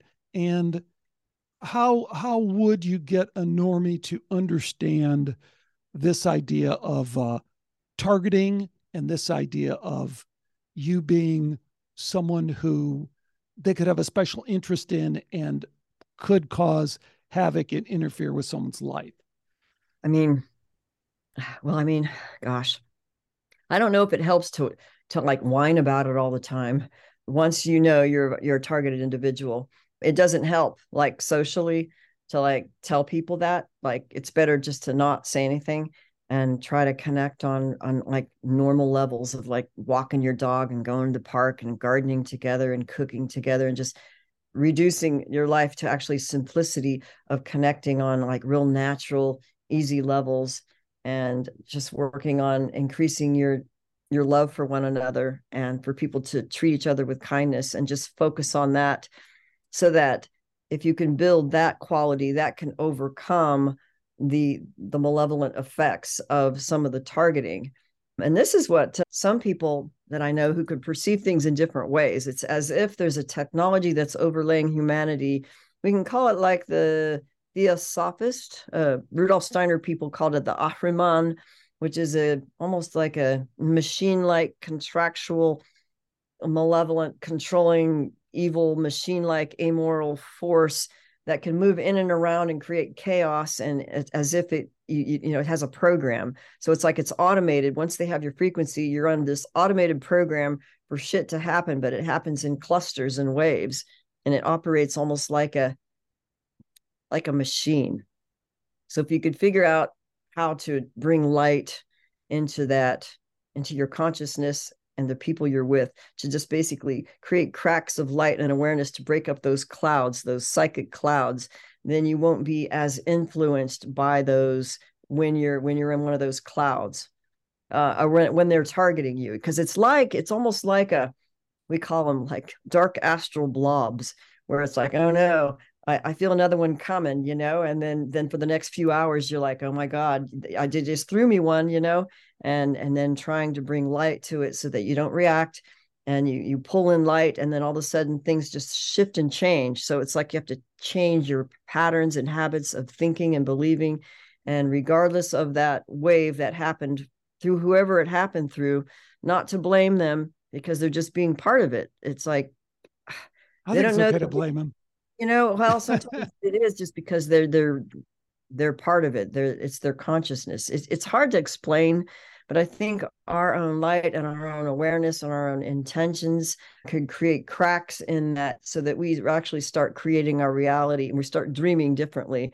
And they can't, it's like they're infecting our dreaming reality process with stupid ass shit programs that we don't want, that's coming in through different perceptual windows, but they're able to do it more easily. And if we could manage to pull those out and not have those enter into our reality creation mechanism in our dreaming, then we can smooth more clearly in and around all this stuff. And just basically, nobody even knows who you are. They don't have to know who you are. You just do it. Wonderful, wonderful. We keep coming back. I keep coming at it from an evidential, scientific kind of prove it kind of thing, because I think that's an important truth for people to get. And then you keep flipping it to the therapeutic model, which is no, don't apologize. No, it's beautiful, and I hope that in this kind of herky jerky conversation, people can understand that if you're at a place where what Evie's saying resonates at all in terms of anomalous trauma. We haven't even talked about the relationship stuff, but I guess we've touched on it. If that resonates at all, in that, my relationship seems to have anomalous trauma associated with it, whether it's, it's not demonic or malevolent, or I was part of a Wicca group, or I was practicing Satanism or black magic, and next thing you know, I've talked to people like this. You'll talk to them and they'll say they have these things going on, and then you go, well, well, I guess we did do these kind of occult practices, That's like, oh, really? Do you think? Anyways, I don't want to go too far afield. If that it all resonates with you, as with, we haven't kind of done the full bifurcation with the alien contactee, and is that evil, malevolent, or is it just somebody doing their job, on Sector 6 planet, whatever? If that resonates at all, I think you get a sense that this person who I'm talking to today has walked this walk and might be able to help you. And that's what you do. You try and help people, number one, with support, right? Both one-on-one support and group support. How does that work? Really, people come to me for sessions. I usually work with Zoom or phone. And then it's really sometimes just to tell me what's going on with them, because they need some kind of confirmation or to figure out what's really happening. And then oftentimes I could do a guided hypnotherapy to do deeper work, or sometimes to do a group where we do dream work. We start working with dreams as a way of healing and getting greater insights, and working with the dreaming reality mechanism and really assessing perception on a whole different level. So I work with individuals and groups, and mostly Zoom, though, online. That, I guess, leads into one of the parts of the book that I really appreciated, because so few people talk about it as directly as you do, even though you just touch on it, it's a tiny part of the book, is the deception element. And there's so many parts to that. There is definitely, in my opinion, and I think it's just very hard to argue this, we are being run through a misinformation, disinformation program constantly, and it's constantly evolving, and it's incredibly sophisticated. And, I just mentioned to you, like the Lou Elizondo thing, Lou Elizondo, he's a counterintelligence agent. That's what it says on his freaking card. And yet he's on 60 Minutes. He's on the History Channel. He's promoting the narrative on disclosure. And that's like a small, tiny example from your world, but it's so clear. And I mentioned some other ones in this thing. So you talk about that kind of deception, that kind of programming that's being thrown at us all the time to kind of knock us off kilter and to make it harder for us to integrate with other people when we say, hey, this is true. And they go, oh no, didn't you hear? I just read this. Then there is also, and I want you to talk about this too, there is the self-deception. Now, I don't know how you deal with that because you're a people helper and somebody comes for you therapeutically. They don't need you saying, you're probably kind of deluding yourself a little bit here, but that is in play too. So how do you deal with those two aspects of deception? And then how do we find discernment through all that? I mean, well, for me, direct realization of your eternal nature is always the best gold standard, to launch from. But sometimes we don't have that. And I found that discernment is directly related to, or say inversely proportional to the amount of trauma you've had. So the more trauma we've had, that means the more self-disconnection we have from our eternal nature and our heart, because, we don't want to remember all those icky feelings and memories. So we have to stay in the head and live in the illusion. So that takes away your discernment. So we always have to reconnect to create discernment. But I think there is a level of ethics where you really have to have a pure heart of goodness to allow truth to come through. Because if you really don't have a good intention and you really want to hide your stuff and not feel and know the truth, then you'll be easily deceived. And spiritual manipulation is some of the worst. And I've seen this. This is why I know it's true. And I'm basically a Christian because of what I've seen. But let's say the high level deceivers, you're talking about high level spiritual beings who could masquerade as wonderful ascended masters, and they could do these twin flame things. They could activate your Kundalini. They can give you accurate information. They can give you psychic information to lead you on a certain way. And then they will confirm with their bona fides that everything's going to go fine as long as you follow their way and you really believe that it's true and have this kind of spiritual arrogance. But once you challenge it, because they actually led someone astray. And I learned this from people who went to psychics and tarots or even I Ching or this or that.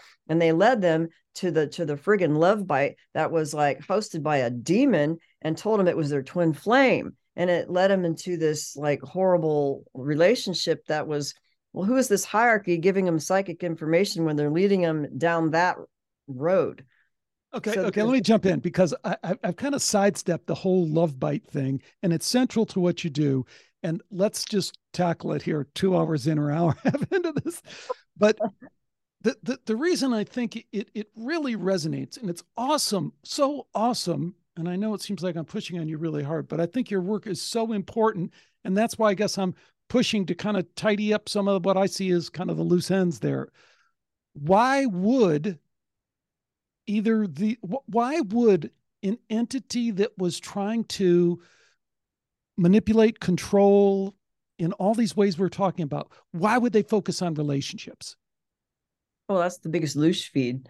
The sexual energy is life force energy, and emotional energy is a big feed. So you get more energy and you feel more life through a relationship, emotions, and especially sexual energy, like tantric sexual Kundalini. That's like the super wow, whatever, right? So a lot of these beings, that's where they go right for it, and they'll activate your Kundalini, and they'll make you think that you met your twin flame, or you get set up in certain situations, and then you find out later that oh my God, that was like a manipulation, and then I'm drained, and I was led down a path that I thought was true, and then I found out that this guru is totally manipulating all these people, but he still has these magical powers because he's pulling it off other people's life force, and it's wow, how come I didn't see this? How come all these people didn't see that? How come my perception was what happened? Why didn't we perceive those spiritual predators? That's my big question. It's like, how come we didn't see those spiritual predators? How come we weren't warned about them? And how come we have narratives and religions that are enabling those friggin' predators continue doing what they're doing?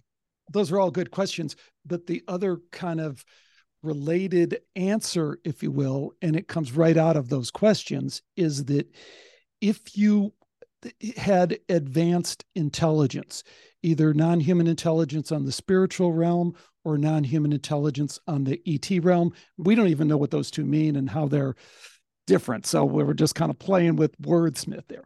But what I hear you saying is this is where you'd go. I mean, if you were just going to kind of, if you or I were sitting in the role of these malevolent beings and we say, okay, how do we get this done? Where do we go? Do we go money? Oh, let's go money. And another guy says, oh, no. Let's go over here. Let's go, greed.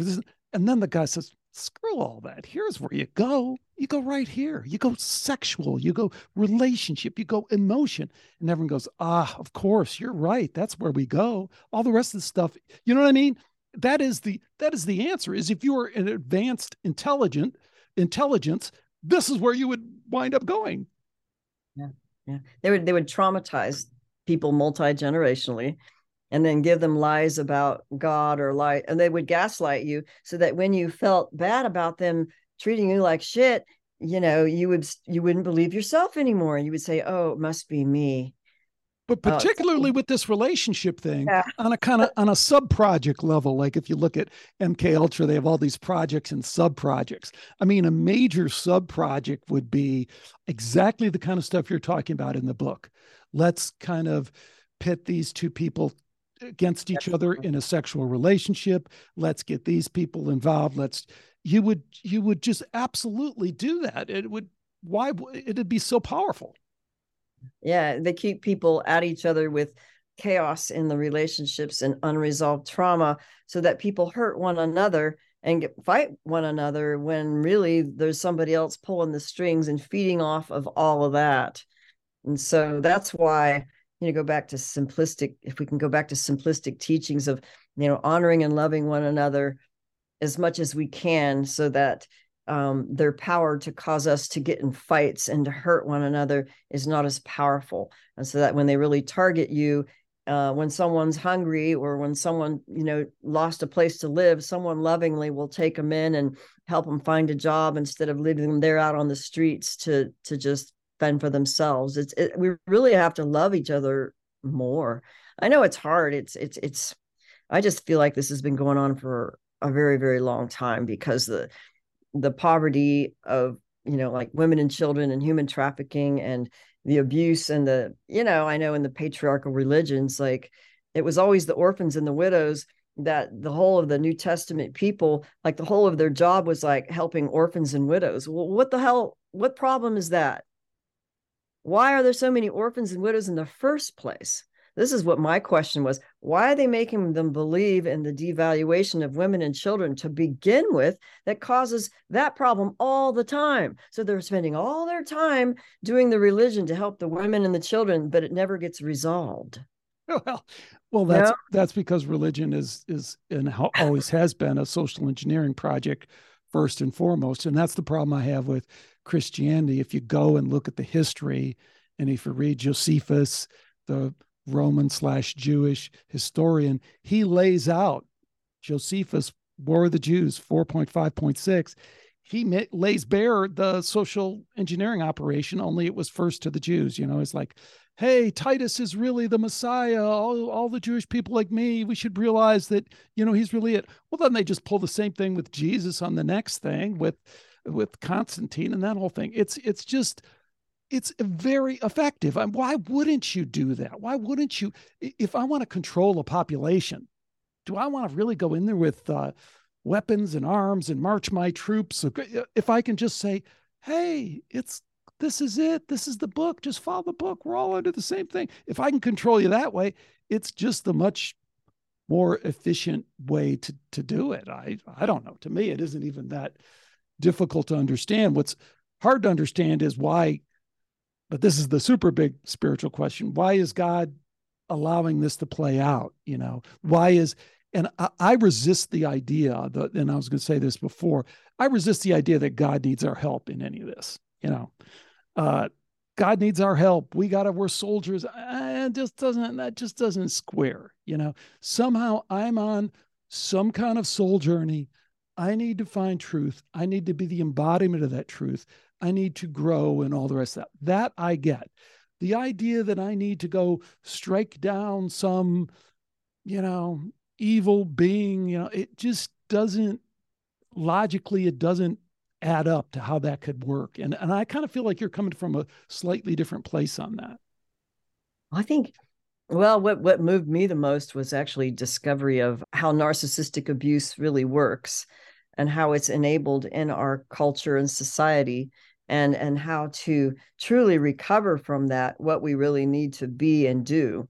And that to me moved me more even than learning about alien abductions. It was just another form of, let's say, narcissistic abuse and mind control and spiritual deception to take our resources and then gaslight us into thinking it's like all our fault, there's something wrong with us. But if we really reconnect with our true essence, we find ways to get around. Like basically with narcissists, you don't really fight them directly. If you tell them what they are, they're like, what do you call it, pigs in a pig pen. They're always better at fighting and turning it around on you, and they're just better at, you know, doing what they do. So it's like gray rocking, and you ignore them, you don't give them your attention, you just kind of move around it, and you basically have to accept your losses.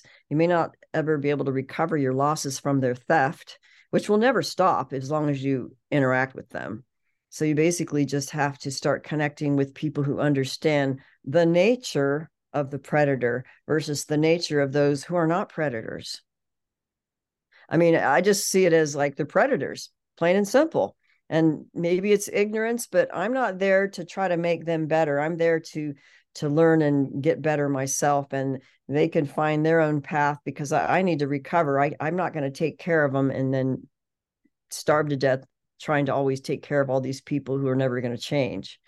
You know, it's like, Yeah, I hear you. But this is such an interesting topic to me because we all appreciate that the narcissistic thing is just way overused to the point of where it's kind of lost its meaning, and it's become a gender kind of thing in a way that it really shouldn't.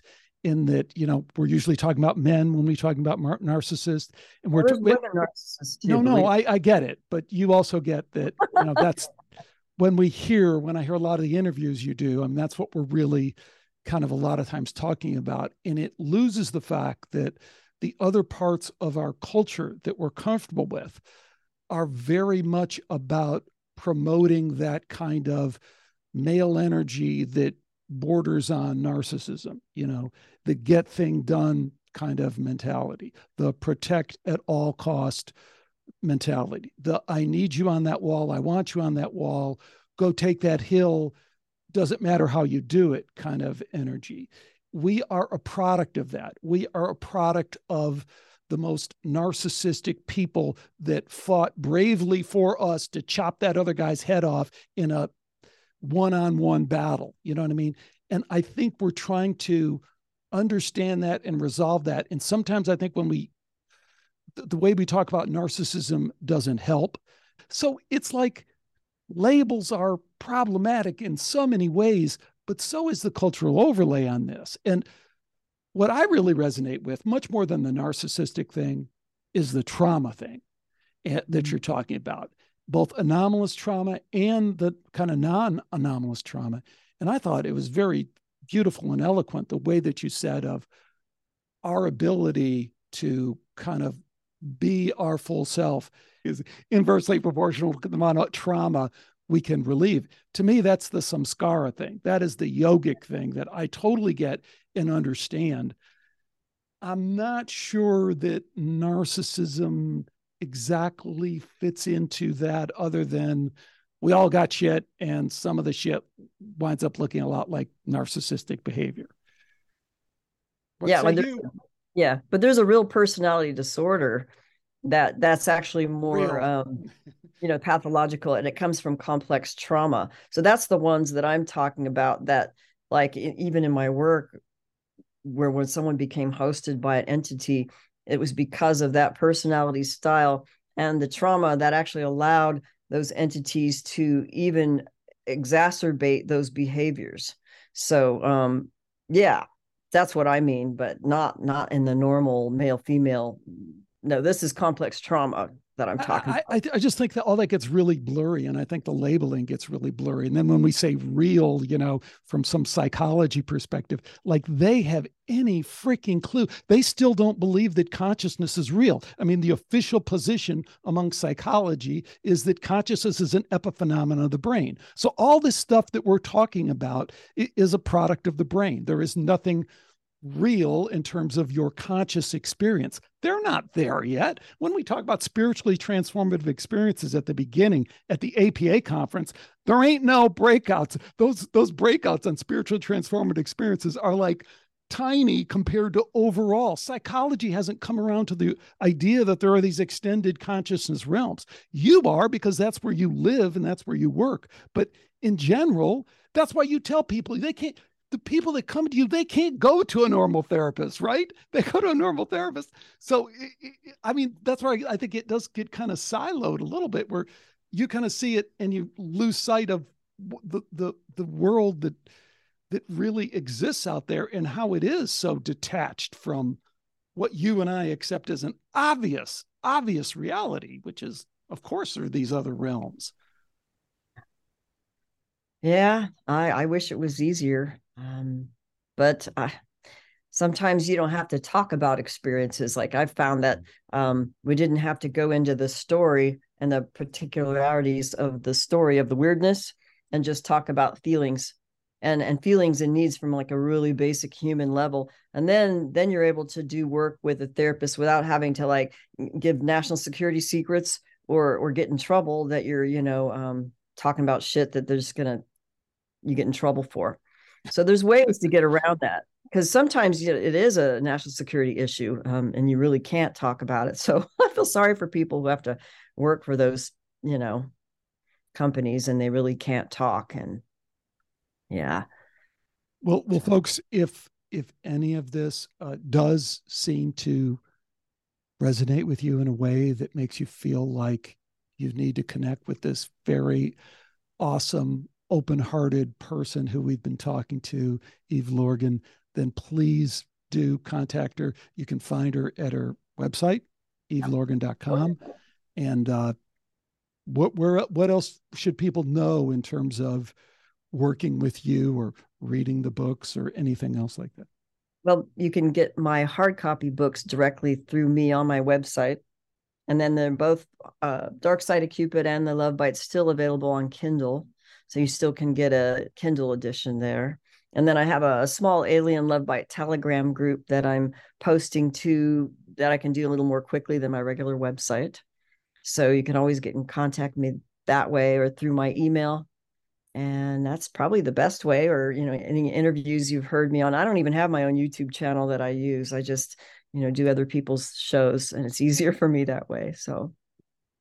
Well, excellent. It's been terrific. I'm very grateful for you being so open and allowing this conversation to go in ways that I don't think a lot of people hear when they approach your work. We didn't even touch on really MILABs and what all that's about, but I think people will get the general idea. So thanks so much for doing it, Eve.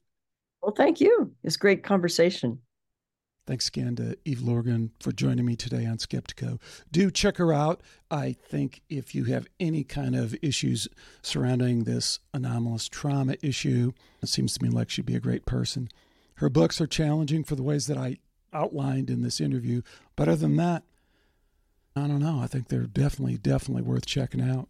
So then finally, one question I'd tee up from this interview, and it's kind of one of these where the question is just obvious, do you buy the MILAB thing?